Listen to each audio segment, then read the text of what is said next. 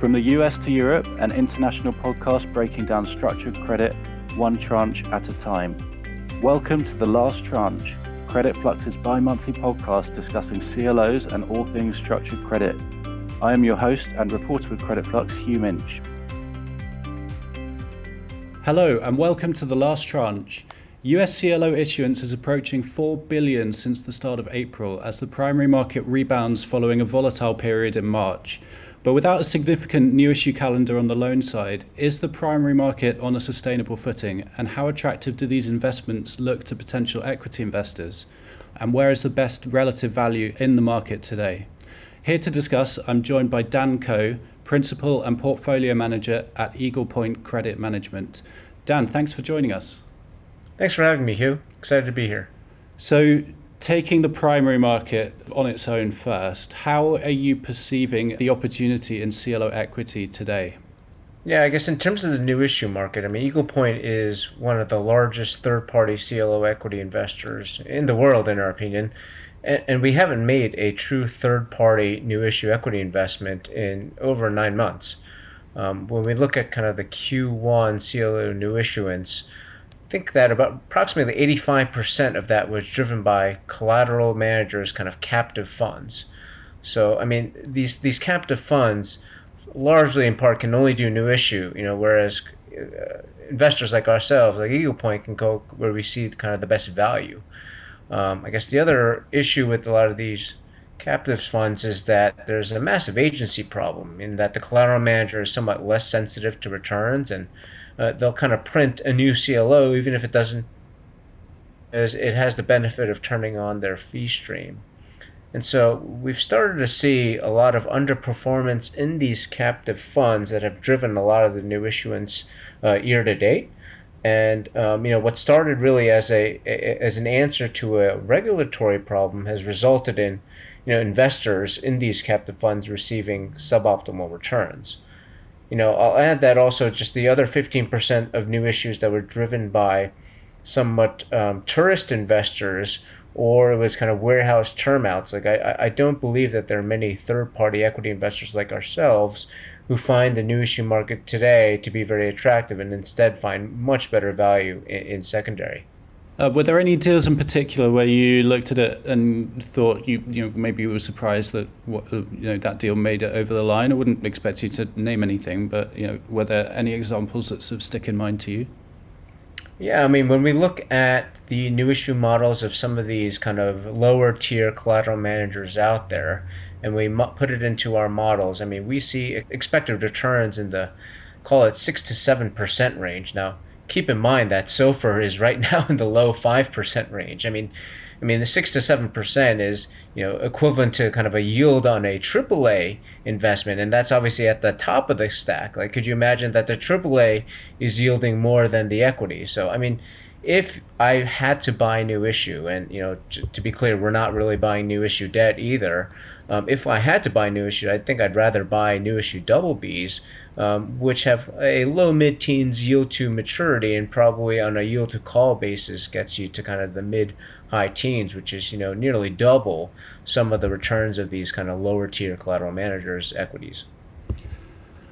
Yeah, I'll come back and ask you a bit more about your view on the debt market in a moment, but generally there's a bit of a push and pull effect with regards to equity arbitrage, right? When it looks good, you get a lot of firms rushing to print, which then pushes liabilities wider. Is that the case, do you think, here? Has there been this push and pull effect, and is it likely to resolve itself in a satisfactory way, or do you think there's other sort of trends and dynamics? I know you mentioned the dedicated equity capital already, but that have potentially made CLO equity on the new issue side less attractive in a way that's more structural? Yeah, I think that there are really kind of two factors at play here, right? When a lot of these captive funds are printing uneconomic deals, there's nothing that's forcing the AAAs to really tighten their levels or to move to a more economic level where the CLO equity arbitrage works. So, as long as they keep getting hit, they either, stay at the same level or widen out their AAA levels. The other factor is that typically CLO AAA levels just seem to lag the move in loans and just don't seem to move enough to offset, the move in loans. And kind of we saw that this start to play out in July of last year. We saw loans start to rally into the second half of 2022, but we saw AAAs actually widen from 180 to 220 for kind of the top tier collateral managers. So you think about that. I mean, we've lost kind of that 40 basis points, that difference in AAA spreads, despite loans kind of being up. And so it's really hard to make the equity arbitrage work when you have loans move up, so that works against you, and then AAAs widen out, which again works against you. If AAAs were to move 40 basis points tighter, with loan prices staying flat today, I think that probably would lead to more third-party equity investors coming in back to the new issue market. You said 9 months it's been since you made a new issue market investment. When was the last time really that you thought that the return profile for CLO equity was generally attractive for most deals? Yeah, I mean, for new issue, I'd say that was probably the first half of 2022, and I guess the lag effect of CLO AAAs actually benefited the new issue market then, because loan prices were falling faster than AAA levels were widening out. Whereas today, I mean, we really do find the best relative value within the secondary market, and that's largely where our efforts are focused. I mean, when we look at the kind of the basis and returns between the new issue market and the secondary market, we think that there's roughly an 800 basis point pickup in yield for top tier top tier secondary equity, and it goes as wide as 1,000 basis points plus for non-tier one equity. Now, obviously, these are not clean portfolios that we're buying in the secondary, but we can all kind of use our models to haircut the problem assets in these seasoned portfolios. And ultimately we do value having as long of a reinvestment period as possible, because the reinvestment period ultimately allows a collateral manager to offset any losses from defaults with discounted purchases.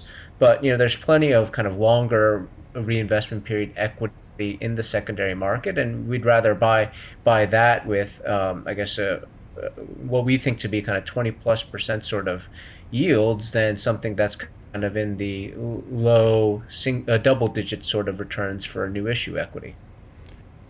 So that's a really interesting point about 800 basis points spread pickup. That's clearly a substantial amount. When you're looking at the secondary market opportunity today, is there a profile of deal that generally looks best given where the market is right now? You've already mentioned the manager tiering, but other factors including what vintage the deal was priced in, or are there other numbers that the market looks at that are important when looking at the secondary market?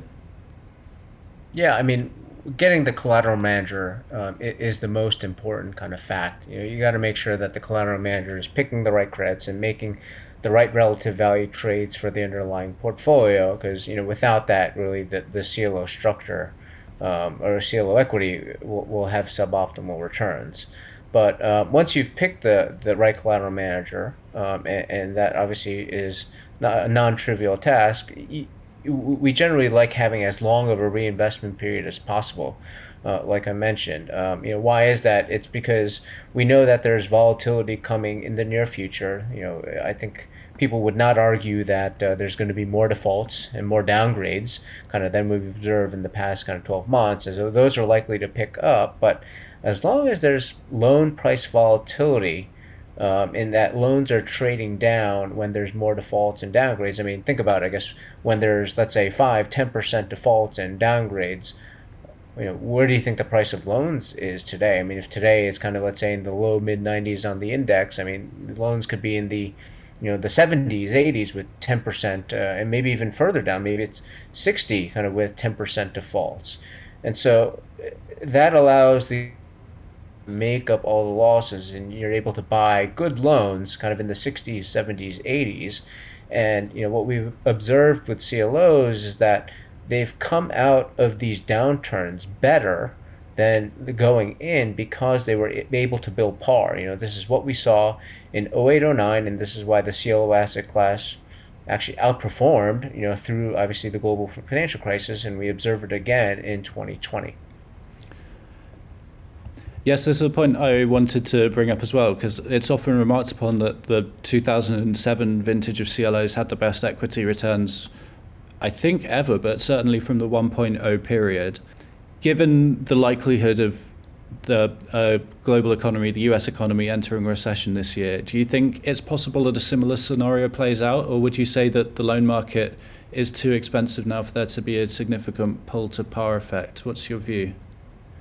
Yeah, I mean, I guess unfortunately right now it seems like there's a very much of a bifurcated market within loans. I mean, you have all the kind of good loans, at least today, trading in the high 90s. So all the high quality loans, you can buy a little bit of discount, but not nearly enough as to when you want to go sell some of the bad loans, which are, you know, tens of points when there seems to be a problem with them. I mean, obviously, Packers is one that's a little more kind of relevant today. Traded off 15 points kind of within a day, and you're in the wrong credit, and those bad credits can really hurt your portfolio. And sometimes the best kind of replacement is in the high 90s. It's generally hard to find kind of loans kind of in the 75 range or 65 range to make that back. And so some of it's avoiding these types of problem credits, but it's also, even if you do,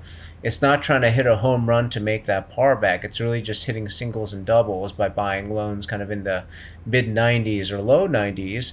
But unfortunately today we've got a lot of the decent quality loans all trading around the high 90s, so it's just harder to do to make up those losses.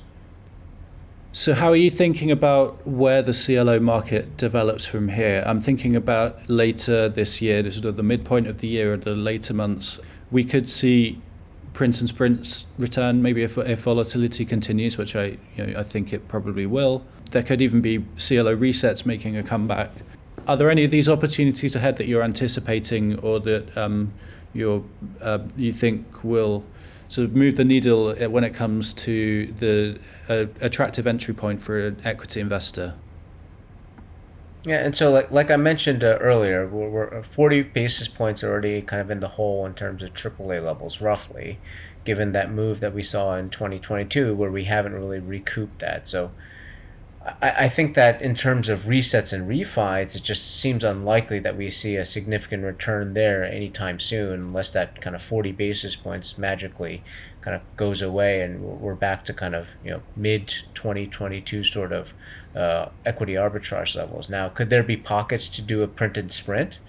Possibly, but you really need to time it perfectly. I mean, you got to catch the liabilities at kind of the local tights, for printing the liabilities, and then hope that you have zero assets ramped, and then right after pricing the assets prices loans sell off right after pricing, that you're able to kind of significantly lower than you had anticipated. And even then I don't think it'll be a home run, because I don't think that I guess makes up the 800 basis point difference between secondary and primary. And now, obviously, God forbid asset prices increase, then your equity return for your print and sprint will be closer to pretty much the forward yield of SOFR, or your portfolio is going to have a bunch of dicey credits because the collateral manager bought a bunch of low-priced risky loans to hit the ramp stats. So, while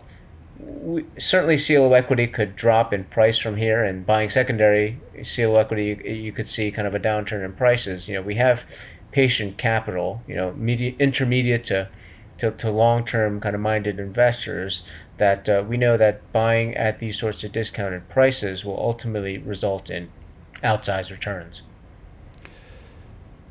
I want to get your views on CLO junior debt as well, because I imagine the opportunity there, given where we are with the higher rate environment, looks pretty different from what you're seeing in the equity market. Is that a fair assessment? Yeah, I mean, I'd say that in terms of secondary double Bs, I mean, these are some of the widest deals that I've seen really in my career. in that we're buying secondary double Bs and a yield to maturity basis in the low mid teens, and I think on a yield to call basis, because you have a bunch of convexity and you can pick whatever, I guess, call assumption that you want when the market recovers. I mean, you can get into the high teens to 20+%. So I mean, I'd rather be buying secondary double Bs than certainly new issue equity in this sort of environment. And I guess recall that CLO double Bs have had about a 1.08% cumulative default rate, for the past, call it 25 years or so, which is, roughly 5 basis points of defaults per year, which is, pretty negligible compared to the average kind of long-term loan default rate of about 3%. And so billions of CLO mezz trades per week. And so the benefit is that, CLO double Bs, this is a trade that you can put on, fairly quickly, and also, take off fairly quickly, if this is something that you believe to be attractive. And I want to touch on manager tiering as well, because you mentioned it earlier when we were talking about the opportunity in the secondary market. It's clearly important for investors of all sorts, both debt and equity. Often I think people think about manager tiering as, who's got best access to the debt markets and get the tightest liability pricing. So that obviously tends to be the larger established platforms, perhaps with the more conservative management style. Is that how you think about manager tiering at Eagle Points, or are there better ways of considering it? Yeah, I mean, I'd say that the market has certainly become a lot more sophisticated in terms of collateral manager tiering. There are very sophisticated kind of analytics platforms out there, and we use Volatana, which we help develop, and Volatana is great at slicing and dicing all the data that we have. I mean, CLOs are so rich in kind of the data in terms of the buys and sells, the styles of the collateral managers over various time periods, that you can really evaluate a CLO collateral manager's performance. And so I think that as the CLO market has matured, just having a fancy brand name kind of on your business card doesn't necessarily get you, quote unquote, top tier treatment from the debt holders, because we have years and years of just performance. And so, I think that even amongst the, top tier collateral managers that are approved by, certain Japanese banks, there's even there a dispersion in terms of kind of how the CLO debt prices, and just because you're top tier on the debt side, from a certain Japanese bank, doesn't necessarily mean that you're top tier, for even the mezz holders or even for the equity. They might still consider you a bad credit manager, despite kind of having that top tier status. And then there's plenty of kind of non-top tier collateral managers who we think do great credit work, do tier one credit work, but price at a, non-top tier level, and those are the collateral managers that we're trying to buy on the debt side, and vice versa. To the extent that they're doing good credit work on the top tier side, I mean, that makes it much more attractive, I guess, for the equity, and that they're getting kind of the best pricing. I want to change subject quickly and talk about the end of Libor, which is fast approaching now. That's coming up in June. Given that most of the loan market still makes payments referencing Libor and has not transitioned to SOFR as of yet, do you think the CLO market is prepared for this event, or are there still any outstanding unresolved problems that you can foresee? I mean, I think on the CLO tranche market side, meaning like the liability side, it seems like we're generally prepared. I mean, I think the CLO debt market has accepted, and the CLO equity market has accepted that the ARC recommended CSAs is what we'll use kind of over SOFR. So I think there'll be a reasonably orderly transition there. The loan market is a totally different story. I mean, only about a third of the loans within the loan market are paying off of SOFR right now, and we've got maybe a little over 2 months left before we reach the kind of the end of Libor. So I mean, the next 2 months are really going to be an onslaught of amendments. I think it's so roughly about $1 trillion of loans, need to be converted from Libor to SOFR. And so we'll really need the collateral managers to be focusing on, these amendments when they come through, since a lot of them are negative consent. We've got to make sure that, we're getting the ARC recommended CSAs for the underlying loans, because, I don't think that when the regulators were getting rid of Libor, that they meant it to be a windfall, I guess, for all these private equity firms or these sponsors of these loans kind of being able to reprice their loans cheaper. I mean, it's, basically the equivalent, if we don't get the ARC recommended CSA, it's the equivalent of loans repricing down by 16 to 26 basis points. And, that's a pretty meaningful repricing or kind of spread compression for the CLO equity when that I guess that repricing is levered 10 times. We really do think that the collateral managers at least have started to focus on it, because while it was not a focus at the end of 2022, a bunch of CLO equity investors, I think, got together and realized that there wasn't enough focus, and all these amendments were going through with 0 CSA or maybe even 10 basis point CSA. Eagle Point, I organized a call with 70 other equity investors to ensure that the collateral managers would focus on this and push back and stop getting bullied by the sponsors. And I'm interested to hear how the manager base responded to that, what sounds like a sort of coordinated push by the equity investor community. But also wanted to ask you about the examples of loans transitioning to SOFR that you've seen already, and whether you think that all counterparties to the CLO are benefiting from the way that it's taken place so far, or do you think there's more likely to be some firms that are sort of winning and some firms that are losing from the way that these adjustments are going through? Yeah, I mean, in terms of, I guess, the collateral managers, responding to our push, I mean, they know that, the equity investors are ultimately the ones that are paying their bills. And, I think we've kind of put them on notice that we're watching, and that to the extent that they're not doing their fiduciary duty to push back on no CSA or 10 basis point CSA, that could have ultimately the effect that, a lot of these third-party equity investors kind of don't come back to them to do kind of new issue deals in the future.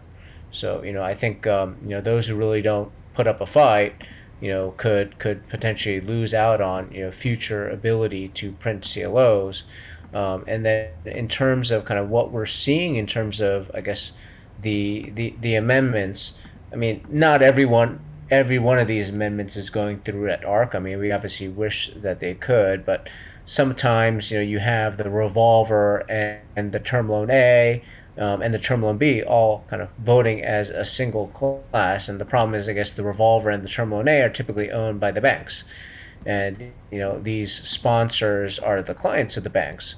And so I guess it's really just not worth it for them to push back on the CSA terms. And so to the extent that the revolver and term loan A are big enough size, and, there are enough, I guess, either non-CLO holders or even CLO holders who are just asleep at the wheel, not focusing on rejecting or objecting to a lower CSA, some of these amendments do unfortunately make it through. Dan Coe, Principal and Portfolio Manager at Eagle Point Credit Management. Thank you so much for joining the Last Tranche today. It feels like it's definitely, it could be an inflection point in the CLO market, but there's a lot of different ways that the market could go from here. So it's interesting to get your thoughts. So thank you for joining us. Thanks so much for having me, Hugh. It was a pleasure. Thank you. Thank you for listening to The Last Tranche. If you like our show and want to know more, subscribe to Credit Flux and follow us on social media.